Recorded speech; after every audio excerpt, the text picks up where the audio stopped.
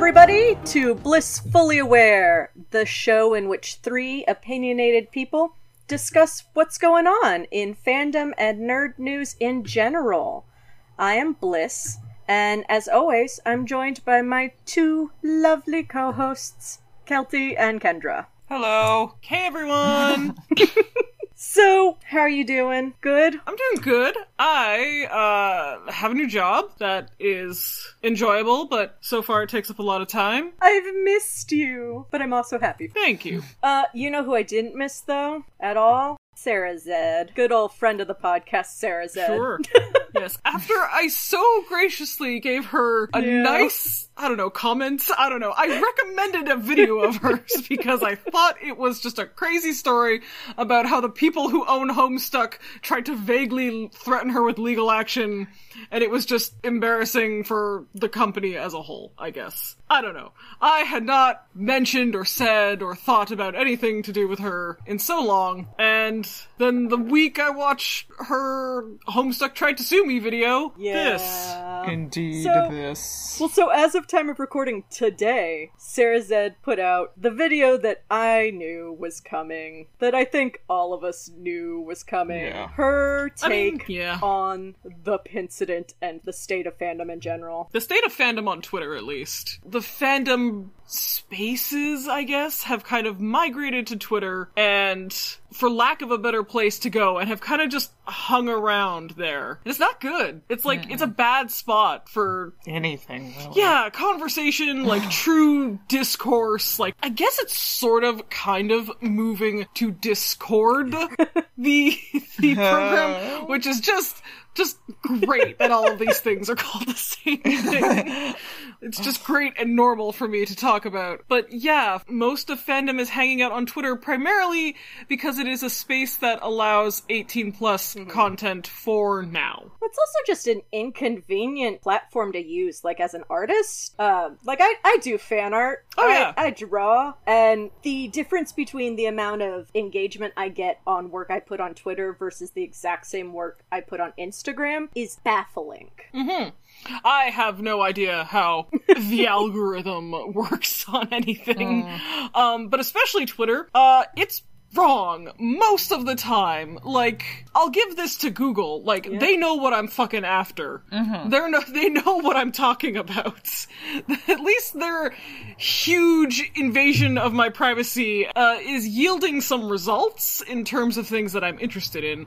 Not so for Twitter. And yeah, there's no, like, archive format. And, like, I don't know, people are like, oh, you can search, this tweet and it'll turn up from 7 years ago. That's never fucking worked for me. I don't know how people pull that off. I don't know. When it's like, oh, this tweet from 7 years ago, or someone talks about, whatever. I have no idea how people go about finding that, because if I plug, like, the exact phrase, like, I know the phrase I want into Twitter, Twitter's like, can't help you, bro. It's time to go. I don't want to be here anymore, but there is also no other space to take me. It's disheartening, For sure. like, to see these, like, platforms fall. I don't know.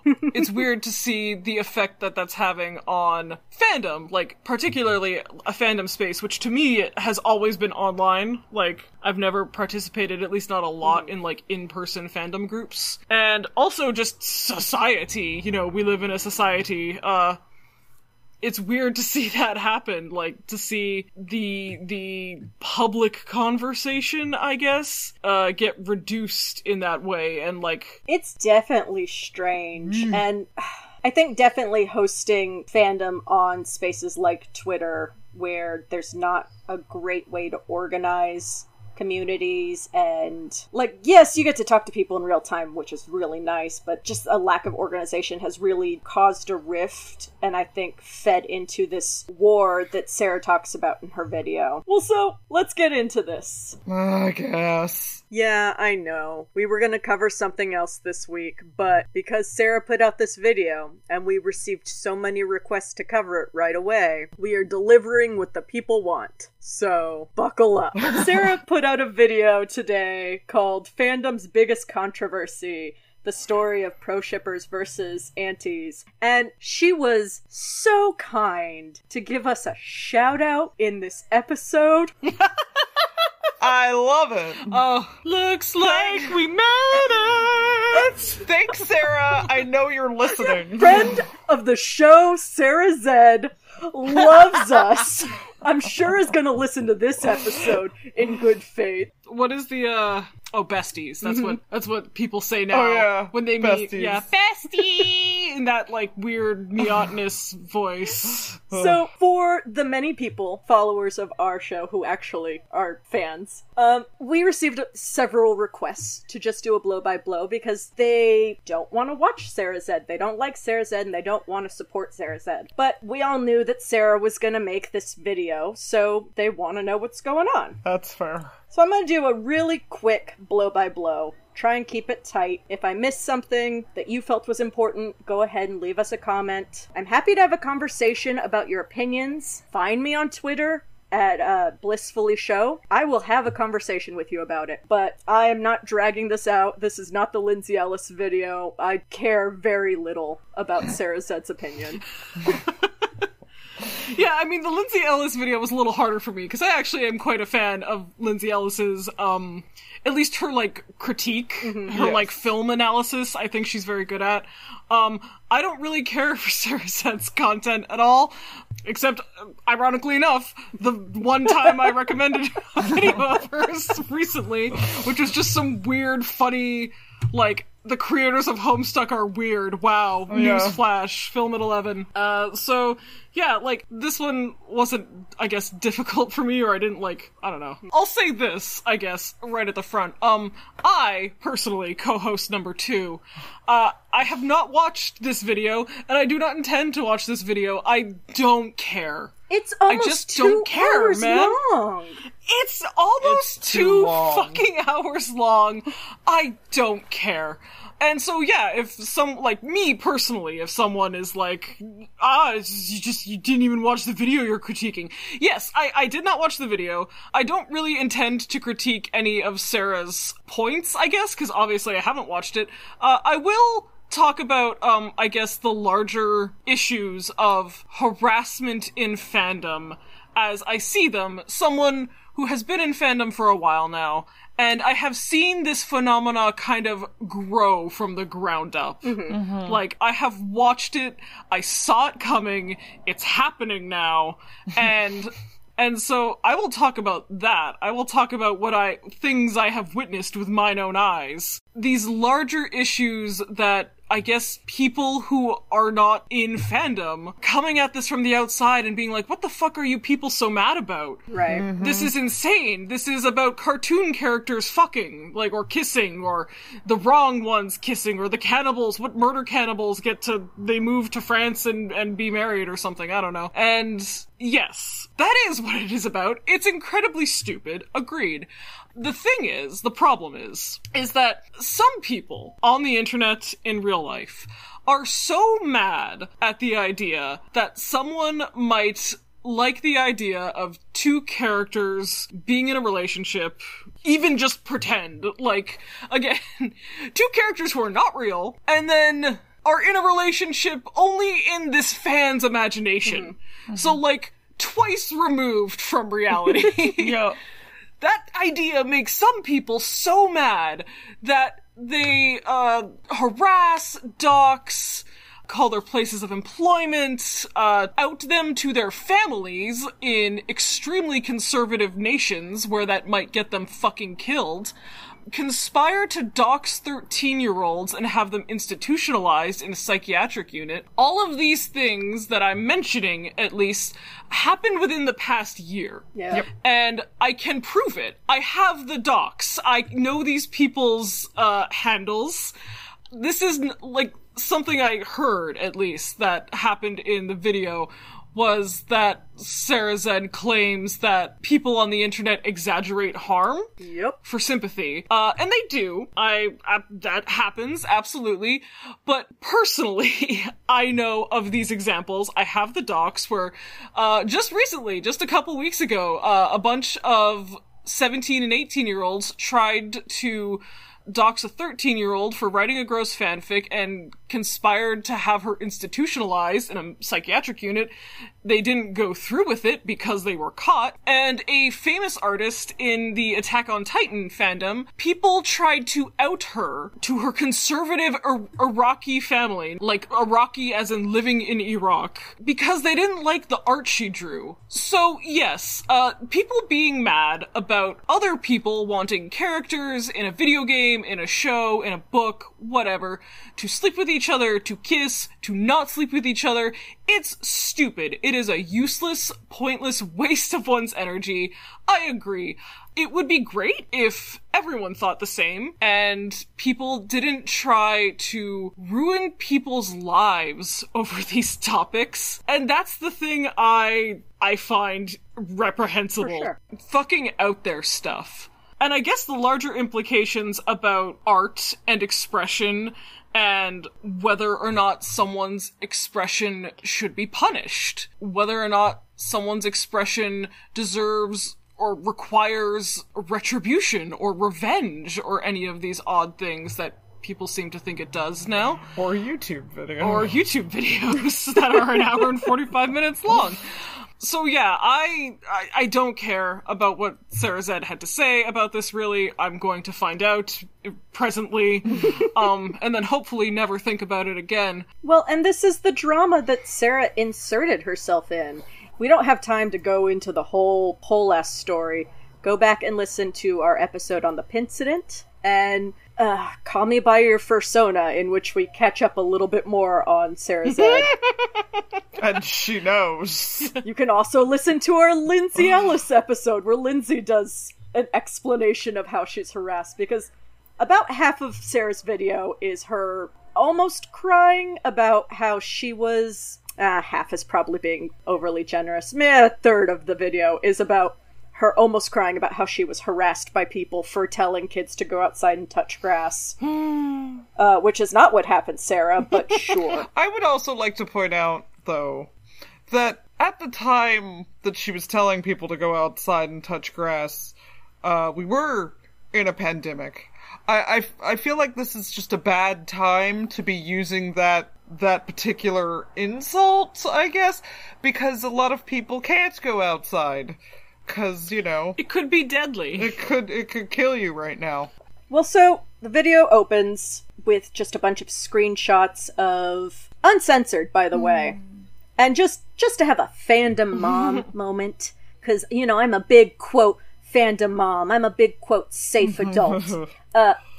If you ever have a tweet or receipt in which your username is uncensored put in a YouTube video, you have the right to report that video for safety reasons. Absolutely. Because that's some bullshit. And you should. You should, like, absolutely. Absolutely. As of time of recording, just by pure fucking happenstance, by the way, we are recording on the same day this video came out. This was not what we were going to talk about. No, it wasn't. But by pure fucking happenstance, yeah, in the very short time that this video's been up, I've seen people already be harassed, because, you know, their usernames for Twitter were not censored in certain parts of this video, being called just absolute, the worst sort of sex crimes you can imagine. And so, yeah, like, that's happening again. Notably, it tends to just be the pro-shippers that seem to not have their names censored. Fun fact. If that's the case, wow. Yikes. Yeah. So, video opens, bunch of screenshots. She's using them as an example to say, you know, oh, this is the state of fandom. So it's stuff like, I ship Destiel, and somebody replies, so just say you support incest. Stuff along those lines. Yeah, that is the state of fandom. Yeah, you're right. Yeah. I mean, yeah. She gets into discussing, you know, how she discusses ships on her channel and fandom in general and how discourse can be messy. And then she goes into trying to explain what shipping is and what a pro-shipper is and what an anti-shipper is. And I think it's interesting that she, in describing anti, sums it up by saying it's essentially calling someone a hater. And then for the rest of the video, continuously talks about how she's baffled by what is an auntie. Sarah. Okay.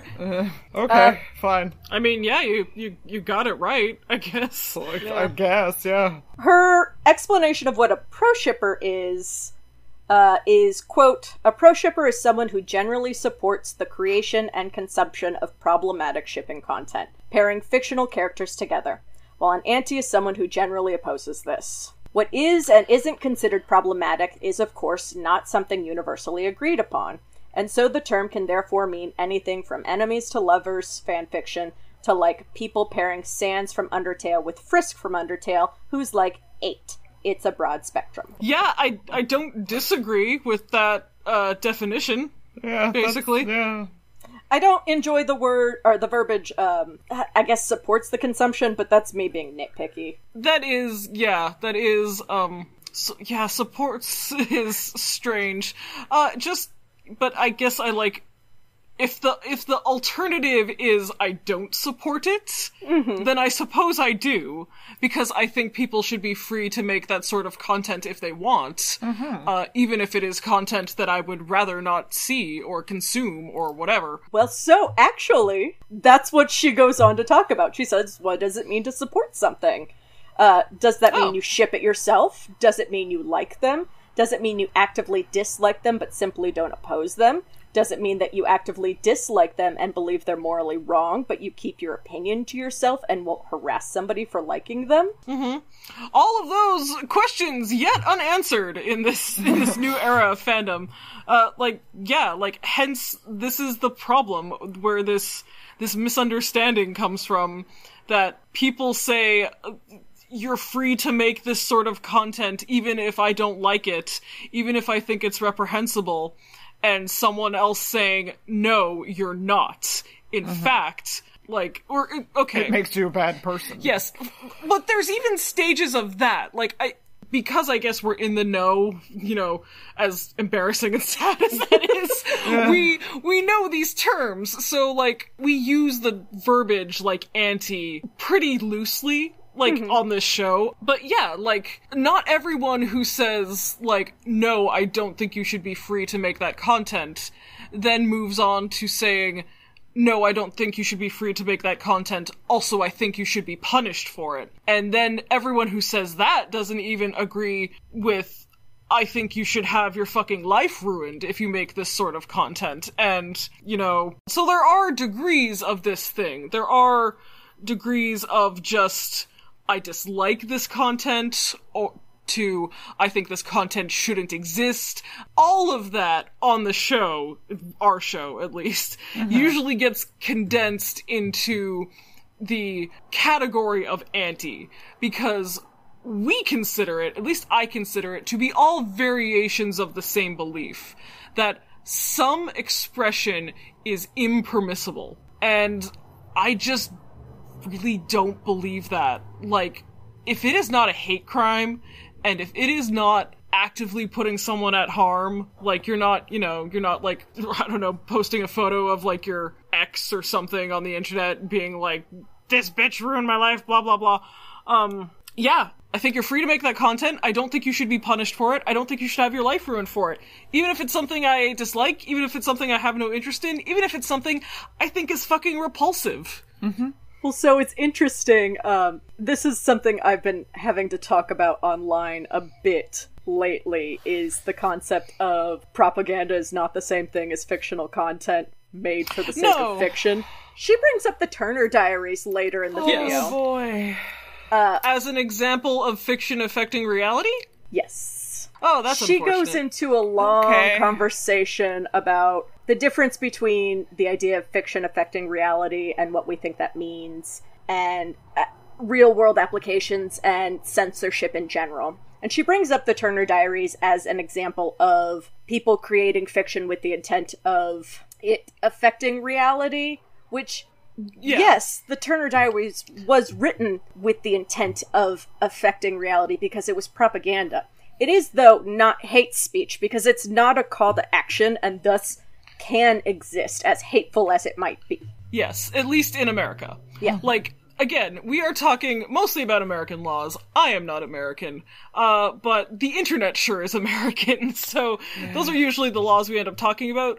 By the way, I did try to keep count of how many times she says the word problematic, because she did that fun thing where she just blasts hashtag problematic across the bottom of the screen every time she said it, and I stopped counting after 30. So, Okay. I know it went past that, but at some point I was just done.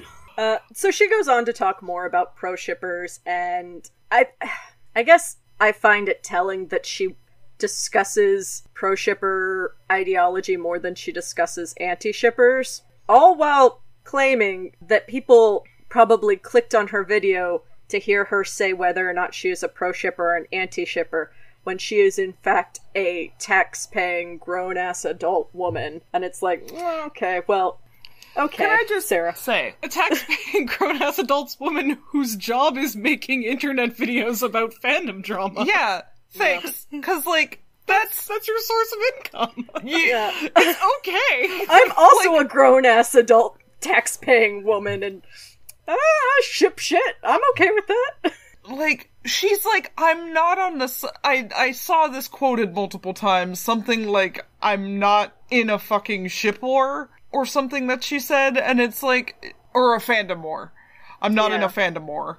And I was like, you're literally a fandom war reporter. Like, that's, that's your whole career is internet drama, baby. I'm so sorry.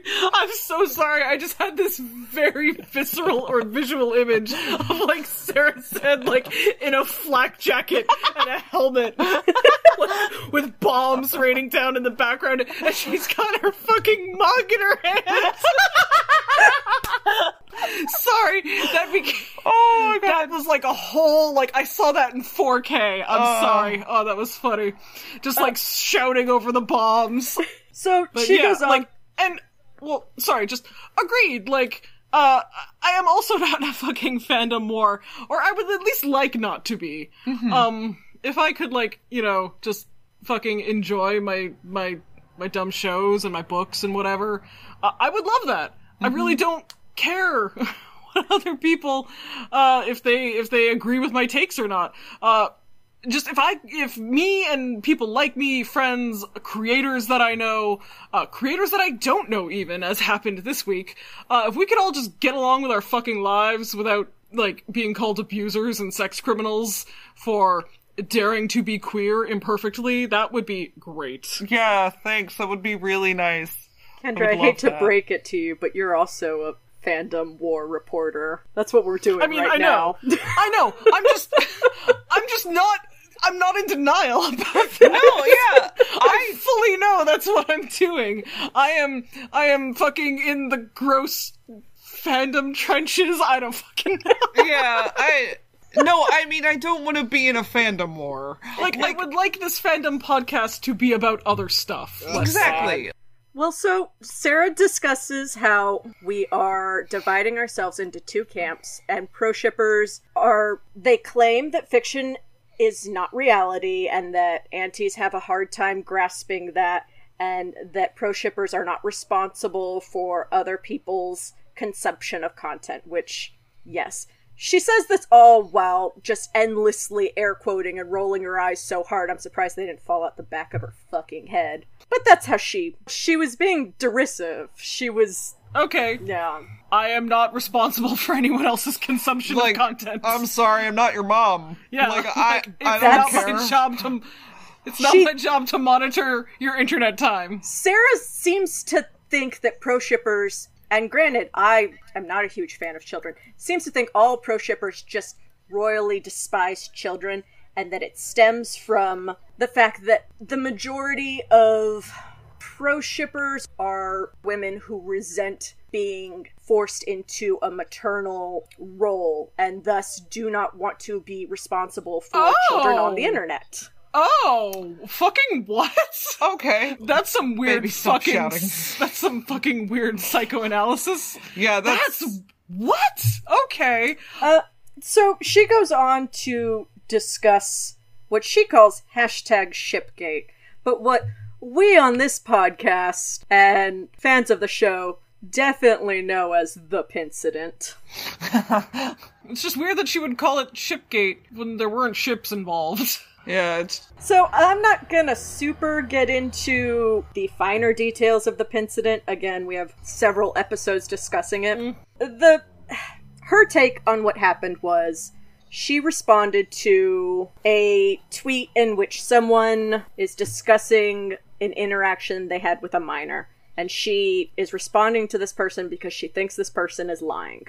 And then she gets backlash, to which she then responds with, go outside and touch grass. To which she gets backlash and told that she's endorsing child murder and just over the top. She really gets... There is all sorts of, overstatements of harm that happen in these Twitter fights. No argument there. Yeah, definitely. Yeah. And I mean, her and Lindsay and everybody else involved were victims of overstatements of harm. I think they also definitely ignored actual attempts to have conversations, to which Lindsay brings up in her video on the situation that it's hard to, identify those when you're being bombarded with hundreds of tweets, which I can empathize with. Yeah, I'm sure it is hard to identify which are the good faith totally. And sure. Also just trolls being trolls.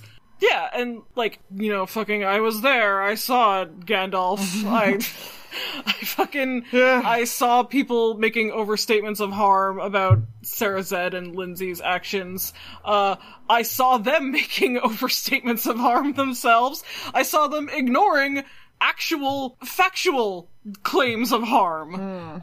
Oh, absolutely. And all the while trying to bury a small, independently owned queer business over a fucking pin. And fucking shout out to Raven Stag Outfitters.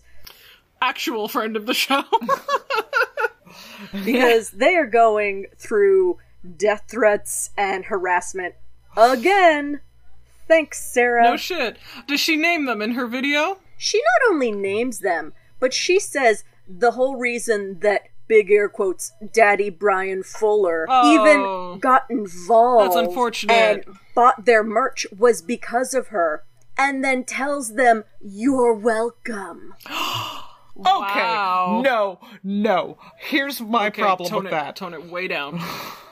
Okay, she went on and on about how she had nothing to do with any of this bullshit, how she was just saying that the pin was ugly, or whatever. And then she turns around and she's like, it's due to me that you're, no. Yeah, it's just, classic mean girl shit. At this point, she starts sharing uncensored or poorly censored screenshots of tweets from the whole encounter. And I had to laugh. I was watching and noticing very clearly people I know, and she gets down towards the end of her list, and I'm thinking, wouldn't it be funny if, one of my tweets made it up there? I mean, it wouldn't. I would be upset, but also, it's a terrible situation. It'd be a little funny. I'd rather laugh than cry, And then she mentions, that people have discussed her even in podcast, which is when she goes ahead and features our podcast. Thank you again, Sarah, for the shout out. Thanks so much. I died. Yes, censored. Yeah, but... she did censor our name. Yeah, which I am honestly grateful for. Again, knowing how fans of YouTubers and YouTube personalities act. Sure. I'm super happy about that. Non-ironically, yes, do not mention us, please. Yeah. We are nobodies. We do not have that kind of, parasocial army of stans to call upon. That's true. We don't have the white knights yet. No. Yet. We'll get there, friends. One day, baby. I don't know if I want any white knights. If I say fuck on the internet enough, eventually someone's gonna care about what I have to say. So she brings up, do you guys remember the killing stalking YouTube video that popped up about a year ago? The Romance is Dead killing stalking video? Yes. I know of it. I have not watched it. Yeah, I didn't Again. watch that. I don't watch stuff that makes me sad. Well, apparently she's a big fan, and apparently it's a good and nuanced take. I never watched it, did not care, because I did not feel like First off, I mean, I know it was a clickbait title. Yes. I was uninterested in someone else's take on a killing stalking. That's what I was gonna say. I don't need killing stalking explained to me. Yeah. I got it. Exactly. Well, she brings it up because she thinks it's a good example of a nuanced criticism that was taken just in bad faith, that people didn't watch it and criticized the video, which is true. That did happen. People saw the clickbait title, said outright, I'm not going to watch this, and you are wrong. Sure. She uses this video as sort of a example of pro-shippers believing that you can't criticize something without endorsing censorship, which I think is a problem in certain corners of pro-shipping. Absolutely. I would agree, yes, that any critique now is censorship. It is a problem in a section of pro-shipping, because pro-shipping is not universal. It's fucking not a religion. We don't have a doctrine. I'm not even a pro-shipper, but I've ended up in this camp, because apparently you have to either be in one or the other. Well, the thing is that I think people who don't even know the fucking terms pro-ship and anti-ship would still do that. Like, I have met people who don't know what the fuck pro-ship or anti-ship is. And if I criticize something, you know, a movie we saw, or a book, or something, it turns into, well, you're saying things like that shouldn't exist? Yeah. And I'm like, no, man, that's not what I'm saying at all. I just don't like or it. like, no, not even that. Like, I could critique something I like. Well, yeah. And they're that like, too. oh, so you don't like the thing? I often critique things I like. Like, that's one of my favorite things to do. I am hardest on the shit that I am fondest of and means the most to me. This is the point in the video where she does bring up the Turner Diaries and then launches into the Confederate flag bikini incident. Oh, we talked about that one too. We did in the Fanexus episode. So she super does not touch on what the bikini incident is outside of a fan artist drew a furry in a Confederate bikini. Some pro-shippers of color were offended. Some other pro-shippers railed against them being offended, screaming censorship. Pro-shippers of color then left fandom entirely. Did that happen? I know they left, like, that space. I know from, like, personal experience and knowing people in that incident that they left the space. I don't think they left the fandom entirely. I also know, again, personally, like, pro-shippers of color, I guess? I know people who would describe themselves as pro-ship, who are also not white. Whatever that intersection of identity is, I know some people who are like that, and we're also on the side of, I think a furry in a Confederate flag bikini is tacky, but I also am not against its existence. Like, I don't think it is hate speech. No. I saw people of color who were also pro-shippers on both sides of that disagreement. And I can completely understand both sides of that disagreement. Well, so she then does bring up something that I agree with. There's a flattening of nuance when it comes to depiction is not endorsement and fiction affects reality arguments. Oh, absolutely. Yeah. I think we water it down, especially because of the format of the platform in which we typically discuss it. Twitter having a character limit. Very simple terms like fiction doesn't affect reality or, you know, stuff like that. And that in flattening that down, you are losing the conversation and losing the meaning of what you were trying to actually discuss. Absolutely. Yeah, which is why, in part, I think that these conversations are just not possible to have on Twitter. I don't even think it's a case of we're doing it wrong. I think it is a case of it cannot happen in this method of communication. Like, there will be no nuance here. She brings up that she thinks it's disingenuous for pro-shippers to claim that there's a moral panic or a puritanical movement happening in fandom spaces, which is outright just wrong. But okay, Sarah. I mean, there is a moral panic, like, about, like, sexuality just happening. And I do think there is an element of that. I do think there is an element of, if you oppose me because you think that your dark fanfic isn't that bad, you are on the side of the child abusers. No, I agree. I'm seeing it with mine own eyes. Like, you can't just tell me it's not happening. Oh, I agree, but I think in fandom spaces, there is a huge leap being made, obviously. So she brings up do not interact lists. Mm-hmm. How everybody has do not interact lists right now for whether or not you don't want minors to interact with you, or whether or not you want people who like irredeemable, big air quotes, content like Steven Universe fans to interact with you. And she seems to not understand that the issue a lot of people have on both sides, anti and pro ship, when they put shows on their do not interact list isn't because they think the content typically is morally irredeemable. Like, although I have seen that. I have seen people be like, irredeemable content like Steven Universe. Or the Adventure Zone was one once. Yes. But not always. Not typically. Sometimes, yes. Typically, a lot of the time, shit like that, like Steven Universe or Sander Sides, makes it onto people's do not interact list because the fans are intense. And so a lot of the times it's easier to just say, I don't want to interact with any fan of this content to save myself the trouble of having to deal with any of the upsetting ones. I was not in the Voltron fandom, but I saw the Voltron fandom. And man, if I had something like a do not interact list, that would have been public enemy number one. Yeah. Would have been the fucking Voltron fandom.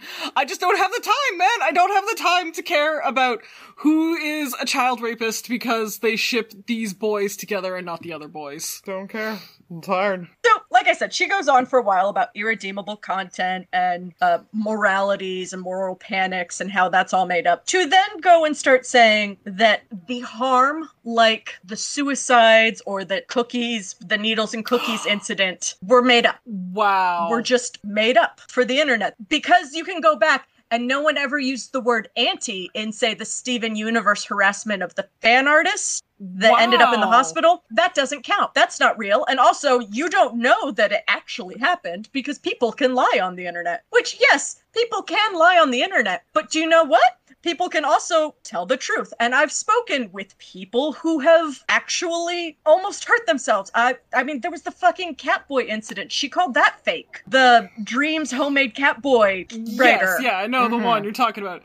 Just because she has access to secret knowledge we don't, I guess. Yep. Well, because she claims, he made a post on Instagram and then disappeared, and you can do that. Yes, you can do that.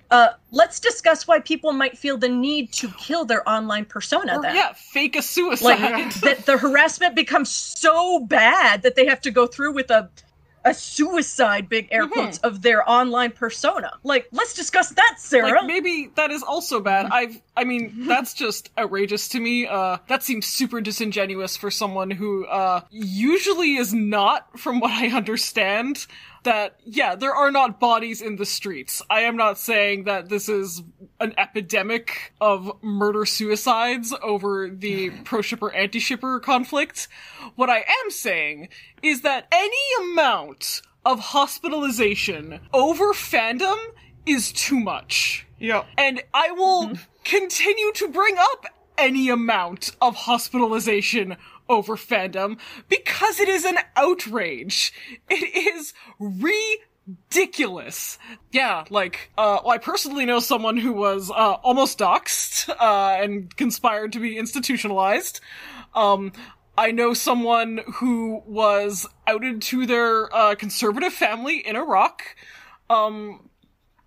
I know of other incidents that are verified, like... I've spoken with these actual people for the show. Like, I can verify that with my brain! Like, with mine own eyes. I can go watch the death threats happening right now. And, like, yes, a death threat on Twitter is maybe not the same level of harm as, like, someone ending up in the hospital. I don't think they occur at the same rates. But these are levels of harm. Like, suicide baiting someone is harm. I am going to contend. You're free to make your argument that I am wrong. I probably won't change my mind. Yes, threatening to dox someone is harm.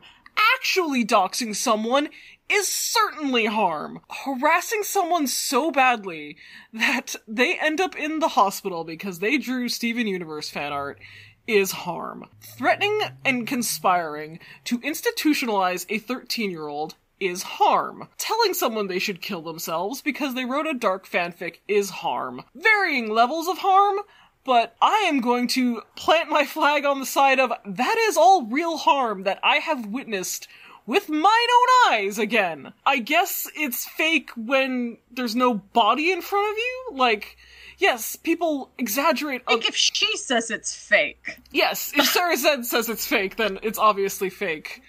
Like, yes, people lie on the internet. I get it. She also takes the stance, and it falls hard on the let's show empathy to the aunties camp, which I will show empathy to aunties all day, every day, because I think they live very sad lives. I think they're part of a cult, and I think that a lot of them are genuinely unhappy. I struggle with the idea of calling aunties a cult, but it is definitely a social group that turns on its own very quickly.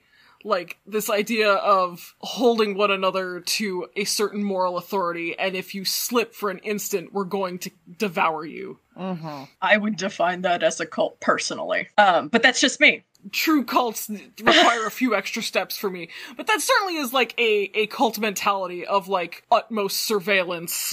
Well, so she goes on to say, and I'm paraphrasing here a little bit, that we need to have an understanding and empathy and feel bad for them and land on, understanding that they probably have the raw end of the deal because, and I'll quote this, quote, "It is a lot easier nowadays in the Thunderdome platforms like Twitter to be exposed to things you hate. And when you hate something and have to see it all the time, it leads to having to morally justify one's interests in a world where it's almost impossible to block and curate." Okay, so hold up. How is this not a direct contradiction of her earlier claim that fucking pro-shippers should just block and move on? Which is what I was about to say. Okay. Yeah, it's a fucking direct contradiction. I don't know. If I wasn't angry by that point, I was definitely angry now. Yeah, I mean, I don't, but I guess, have empathy, because I know what it's like to have to morally justify my interests to those people. Like, those people who try and claim I am an abuser or a sex criminal because I enjoy a certain book or movie or show, and I have no fucking interest in it. I don't honestly care if you approve of my fandom interests. Go fucking jump in the lake. I don't care, man. And I'm not about to waste one goddamn hour of my precious limited lifespan worrying about it. If that's the sort of life you want to lead, I can't stop you, but I'm not going to waste my fucking time trying to, I guess, make you see the light. And she goes on to say that, aunties just lack worldliness. So I guess she's saying aunties need to go outside and touch grass. Fucking, I guess! I'm not saying she has to pick a side. I don't think she has to pick a side. I think this pretending to be on one side or the other throughout the course of this 2-hour-long video is incredibly disingenuous. I definitely get, as an, outsider, thinking that both sides have merit. Because we as human beings are all capable of harm. Every single one of us. I have seen pro-shippers participate in harassment.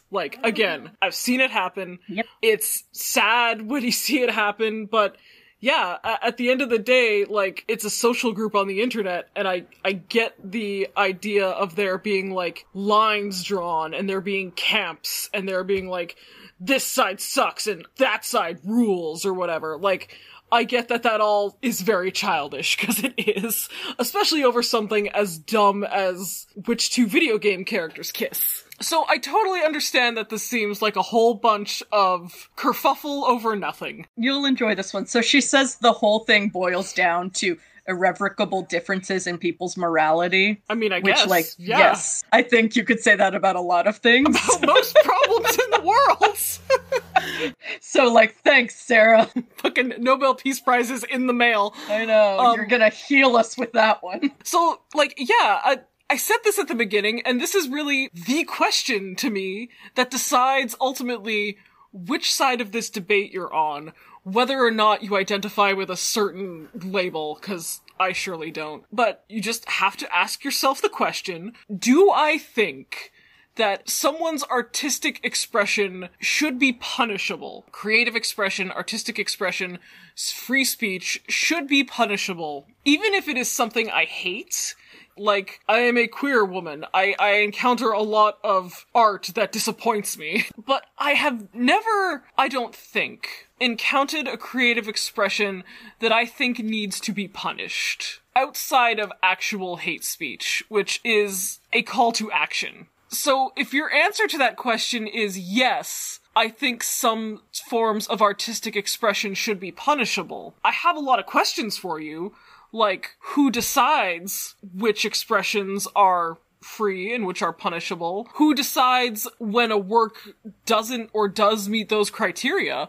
Because not everyone is going to agree on whether a certain work meets a certain arbitrary standard of, repulsive enough. What are the levels of punishment? How exactly? How is a work to be punished? Do we take it down? Do we punish the creator? Like, lots of questions that, I think slide very quickly into the policing of art and expression, something I vehemently, adamantly oppose in all circumstances. I think art and freedom of expression always empower the disempowered more than the state or the powerful class. And I think to put limits on artistic expression always disproportionately affects the underclass before it affects the ruling class.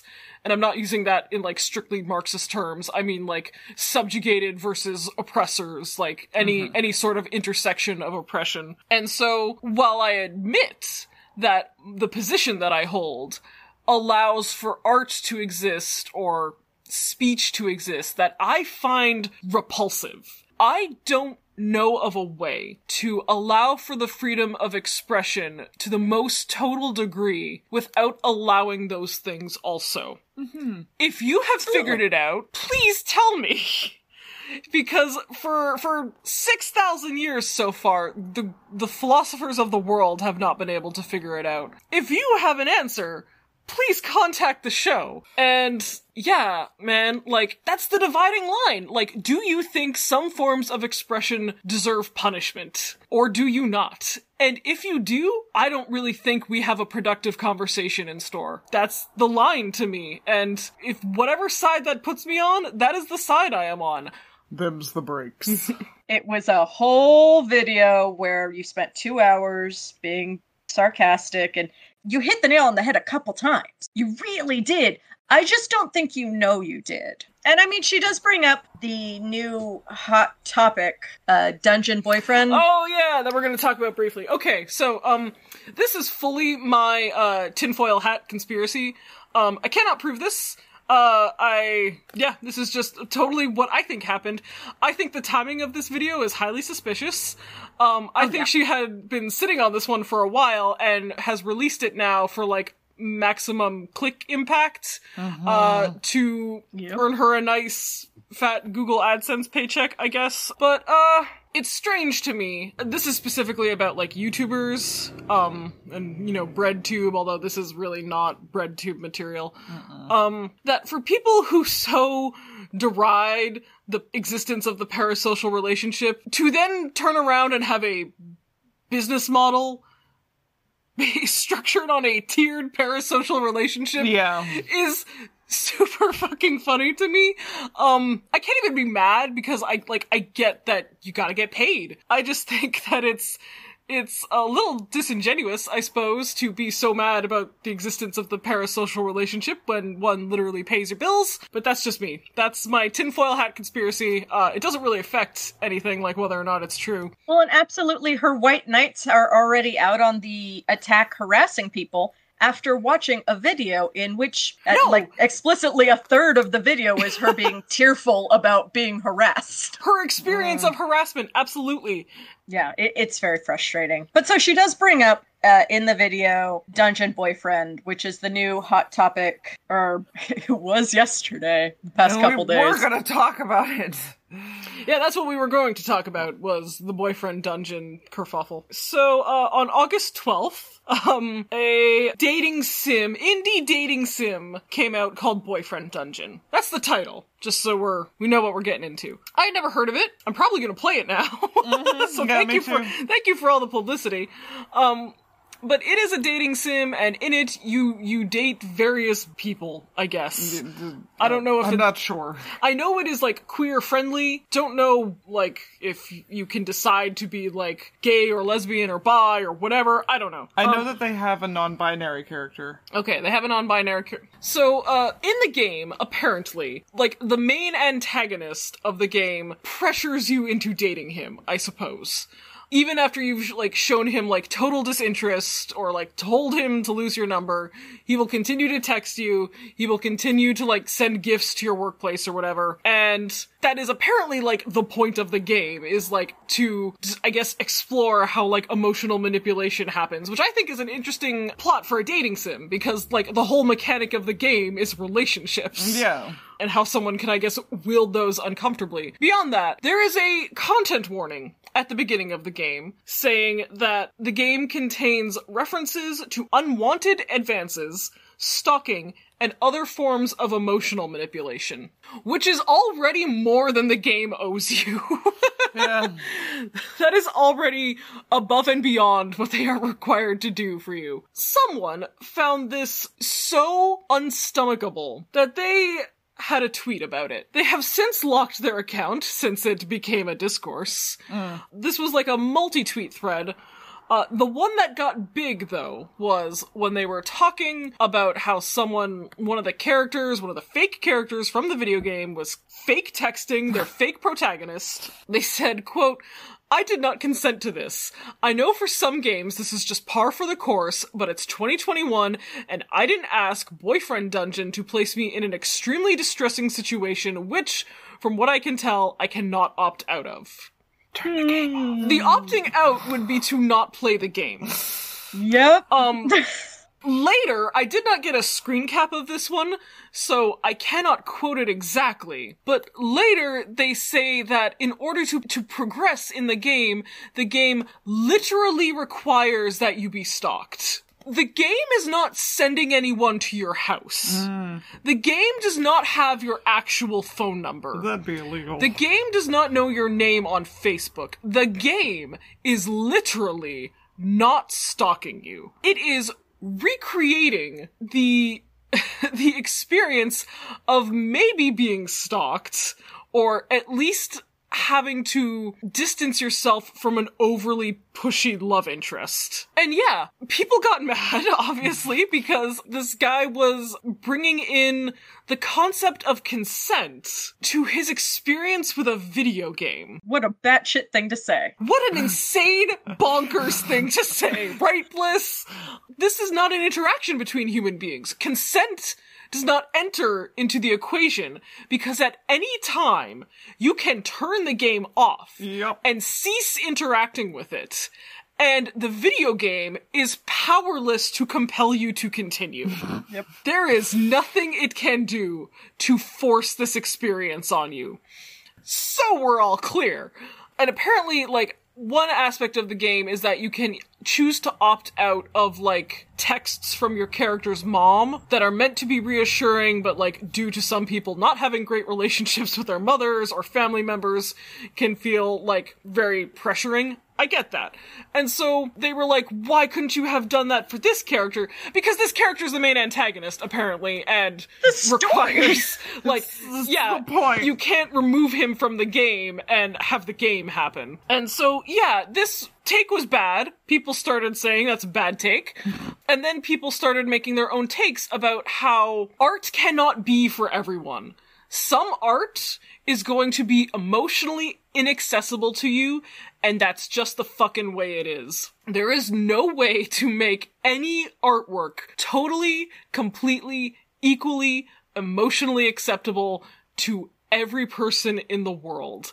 Never, not ever, sorry. And yeah, like, queer art and indie creators especially get held to this ridiculous standard of good representation.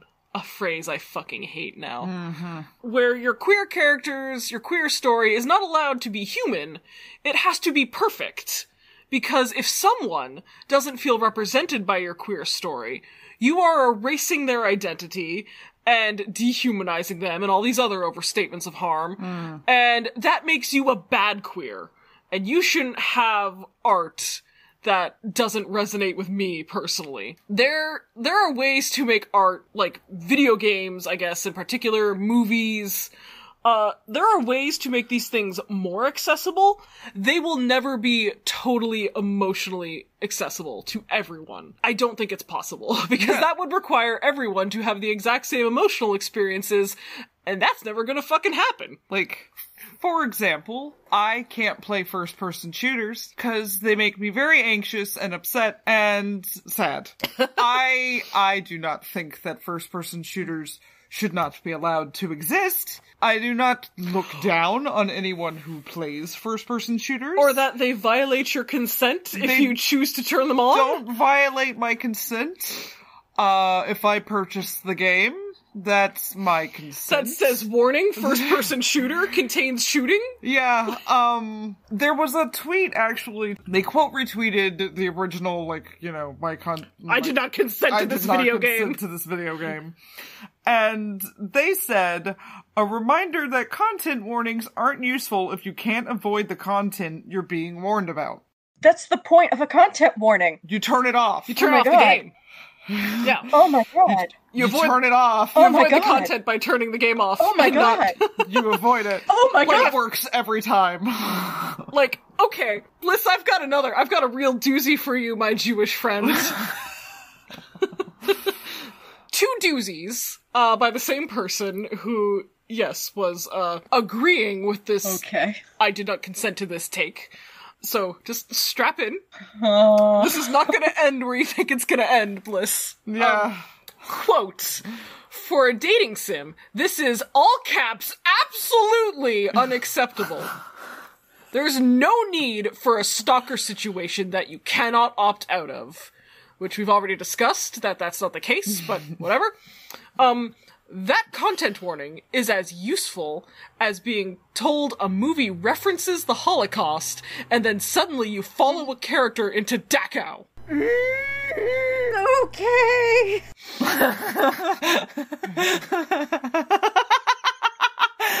Second tweets. Better content warning, bracket, so those with trauma can avoid the game. Or a way to opt out of those interactions. That's what it says. I assume that's a demand they're making. I have been stalked on 3 separate occasions, and I will not buy a game that requires me to be stalked. Don't play the game! It's just a game! No one is gun to head making you play this game! It's not a Clockwork Orange! If you do play the game does not require you to be stalked. It doesn't. The game doesn't have your address. Yeah. The game doesn't have your actual phone number. It's just in the game. You can turn the game off. You are not the protagonist. They're not real. I know the game is in first person, but you, yourself, in the meat space, are not the protagonist. It's not real. You can turn it off. And the craziest thing about that, to me, is that, despite from going 0 to Holocaust real fast, the content warnings that the MPAA issues for movies are actually less descriptive than what you're asking for. Yeah. Because the most that a movie set during the Holocaust would include is something that's like rated R for scenes of violence and torture. Yep. You would have to do extra research to find out about the specific degree that we are going to be talking about the Holocaust in this movie. Aside from, like, the trailer and reading a synopsis and seeing the MPAA rating. So this call for, like, a content warning more akin to a movie's is strange to me, because movie content warnings, at least the required ones, are actually very minimal. Yeah. And yeah, all of that aside, you are not required to play this game. If it is upsetting to you, you don't have to play it. If you wish you could play it, but you find it too emotionally damaging to be able to play, I'm terribly sorry. That sucks. That has happened to me. Yeah. Yeah, But it's happened to me too. it is not Me a too. violation of my consent. No. I either choose to continue or I choose to stop. And framing that issue, I'll call it charitably, in the language of consent is bad, actually. To say that a video game fake texting you too much, fake texting the character in the game that you are playing too much, is a violation of your consent is a bad take. It's asinine. It is horribly diminishing to people with actual violations of their consent in their emotional traumatic history. I have an example I like to use. My favorite song, or at least one of my all-time favorite songs, I cannot listen to with regularity because it distresses me too much. I love it. I think it is maybe one of the most beautiful songs I've ever heard. I cannot handle it more than once every couple months because it just hits all my spots in just the right way. I am ruined for a week. Like, that is the level to which this song emotionally affects me. And I like it. It's a good song. No. I enjoy the amount of emotional power it has over me. Even though it's not necessarily always a good feeling, I am still choosing to listen to this song because I enjoy, to some degree, this emotional experience that I have when I listen to it. I don't think the artist of this song, the singer, the composer, owes me a song that I can listen to more frequently. You get what I mean? Because to do that, to craft a song, let's say, like, about the same subject material, in the same kind of vein, that I could listen to every day, would be to reduce the emotional impact that this song has on me. And I don't want that. I want this song to shake me and rattle me and all of the things that it does. I can't do it every day. But there's plenty of songs I can listen to every day, and I'm just like, whoop, the minute it's over, I've forgotten it's happened. And I don't think that my emotional reaction to this song, based on some of my own traumas, by the by, this isn't just like, she talks about the clocks so beautifully and it ruins me. Or how everything was all yellow. It was all yellow! Yes, this song affects me so much because of some shared trauma that is the topic. I don't think that the artist is excluding me from this song somehow, from this experience. I don't think that the artist owes me a more emotionally palatable song that considers my trauma. Yeah, and to do that would just be to give me a less impactful work of art. And I don't want that. I don't think that an artist of any sort, games, books, music, movies, should be expected to sanitize their emotional experience, their artwork, their creative process, whatever, because it might be slightly less accessible to someone who might see it. Not all art is meant to make you comfy. No, not all art is even for you. And that's it. That's all I have to say about Boyfriend Dungeon. I don't know the content of the game beyond that. I look forward to finding out. Yeah, maybe we'll talk about it next week. Yeah. Probably in more detail, because that was supposed to be our topic. It kind of fits in with our other topic, but, like, we have more to say about Sarah does mention it in her video, so it sort of fits. Yeah. We put off what we were going to talk about this week and jumped on this. So y'all didn't have to watch her video. We did it for you. I did it for you. One of us did it for you. So Thank that you, being Bliss. said, if anybody does have a problem, again, find me online. I'd be happy to have an in good faith conversation about it. If you'd like to argue at me, a la our Lindsay Ellis video, you're welcome to try. I could care less. But I'll have an actual conversation with you if you want to have an actual conversation. That being said, did we talk about The Thing? God, I hope so. God, so much. I gotta go to bed.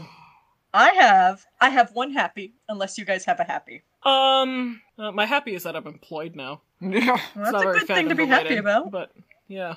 I figured out a Pokemon game on Discord, and it's fun. Fun. Yeah, that's my happy. Like a little Pokemon bot game. Yeah. I read a book that is probably not going to be interesting to a lot of y'all, but I am a nail artist, so this book was recommended to me. It was called Nails, The Story of the Modern Manicure, and it was just a really interesting historical take on nails. I love shit like that. I was gonna say, that sounds amazing. It was so good. I love specific, like, historical works about, like, a single commodity. Yeah. And how a certain commodity or place or, like a city or something, like, affects history and how history changes. Like, there is a book, I actually should look it up so that I can give the author credit, from a couple years ago, Salt, A World History, by Mark Kurlansky, that is about, yeah, exactly what it sounds about. It is about salt, and, how its trade as a commodity has, like, built and shaped the world we know it to be today. And it's the root of the word salary, because that is what Roman soldiers used to get paid in, was salt, because it was so valuable. Stuff like that. So things like that, which are just like tracing a single commodity or like weird facet throughout all of history, I love it. Yeah, I love that shit. Well, I appreciate y'all reaching out. I hope that this was a good enough blow-by-blow for y'all. Again, did not care for the video, but she made some points. Yeah. Has some merit. Cannot say that we were haters. In the meantime, you can find us online on Twitter and Instagram at Blissfully Show.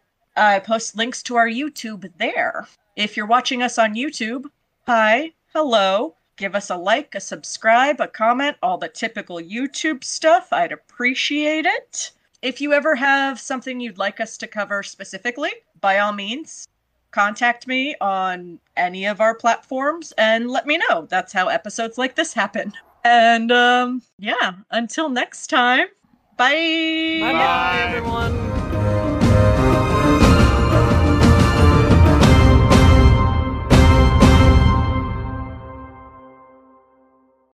Not like discourse, but discourse. That sounded like an insane thing I just said right now.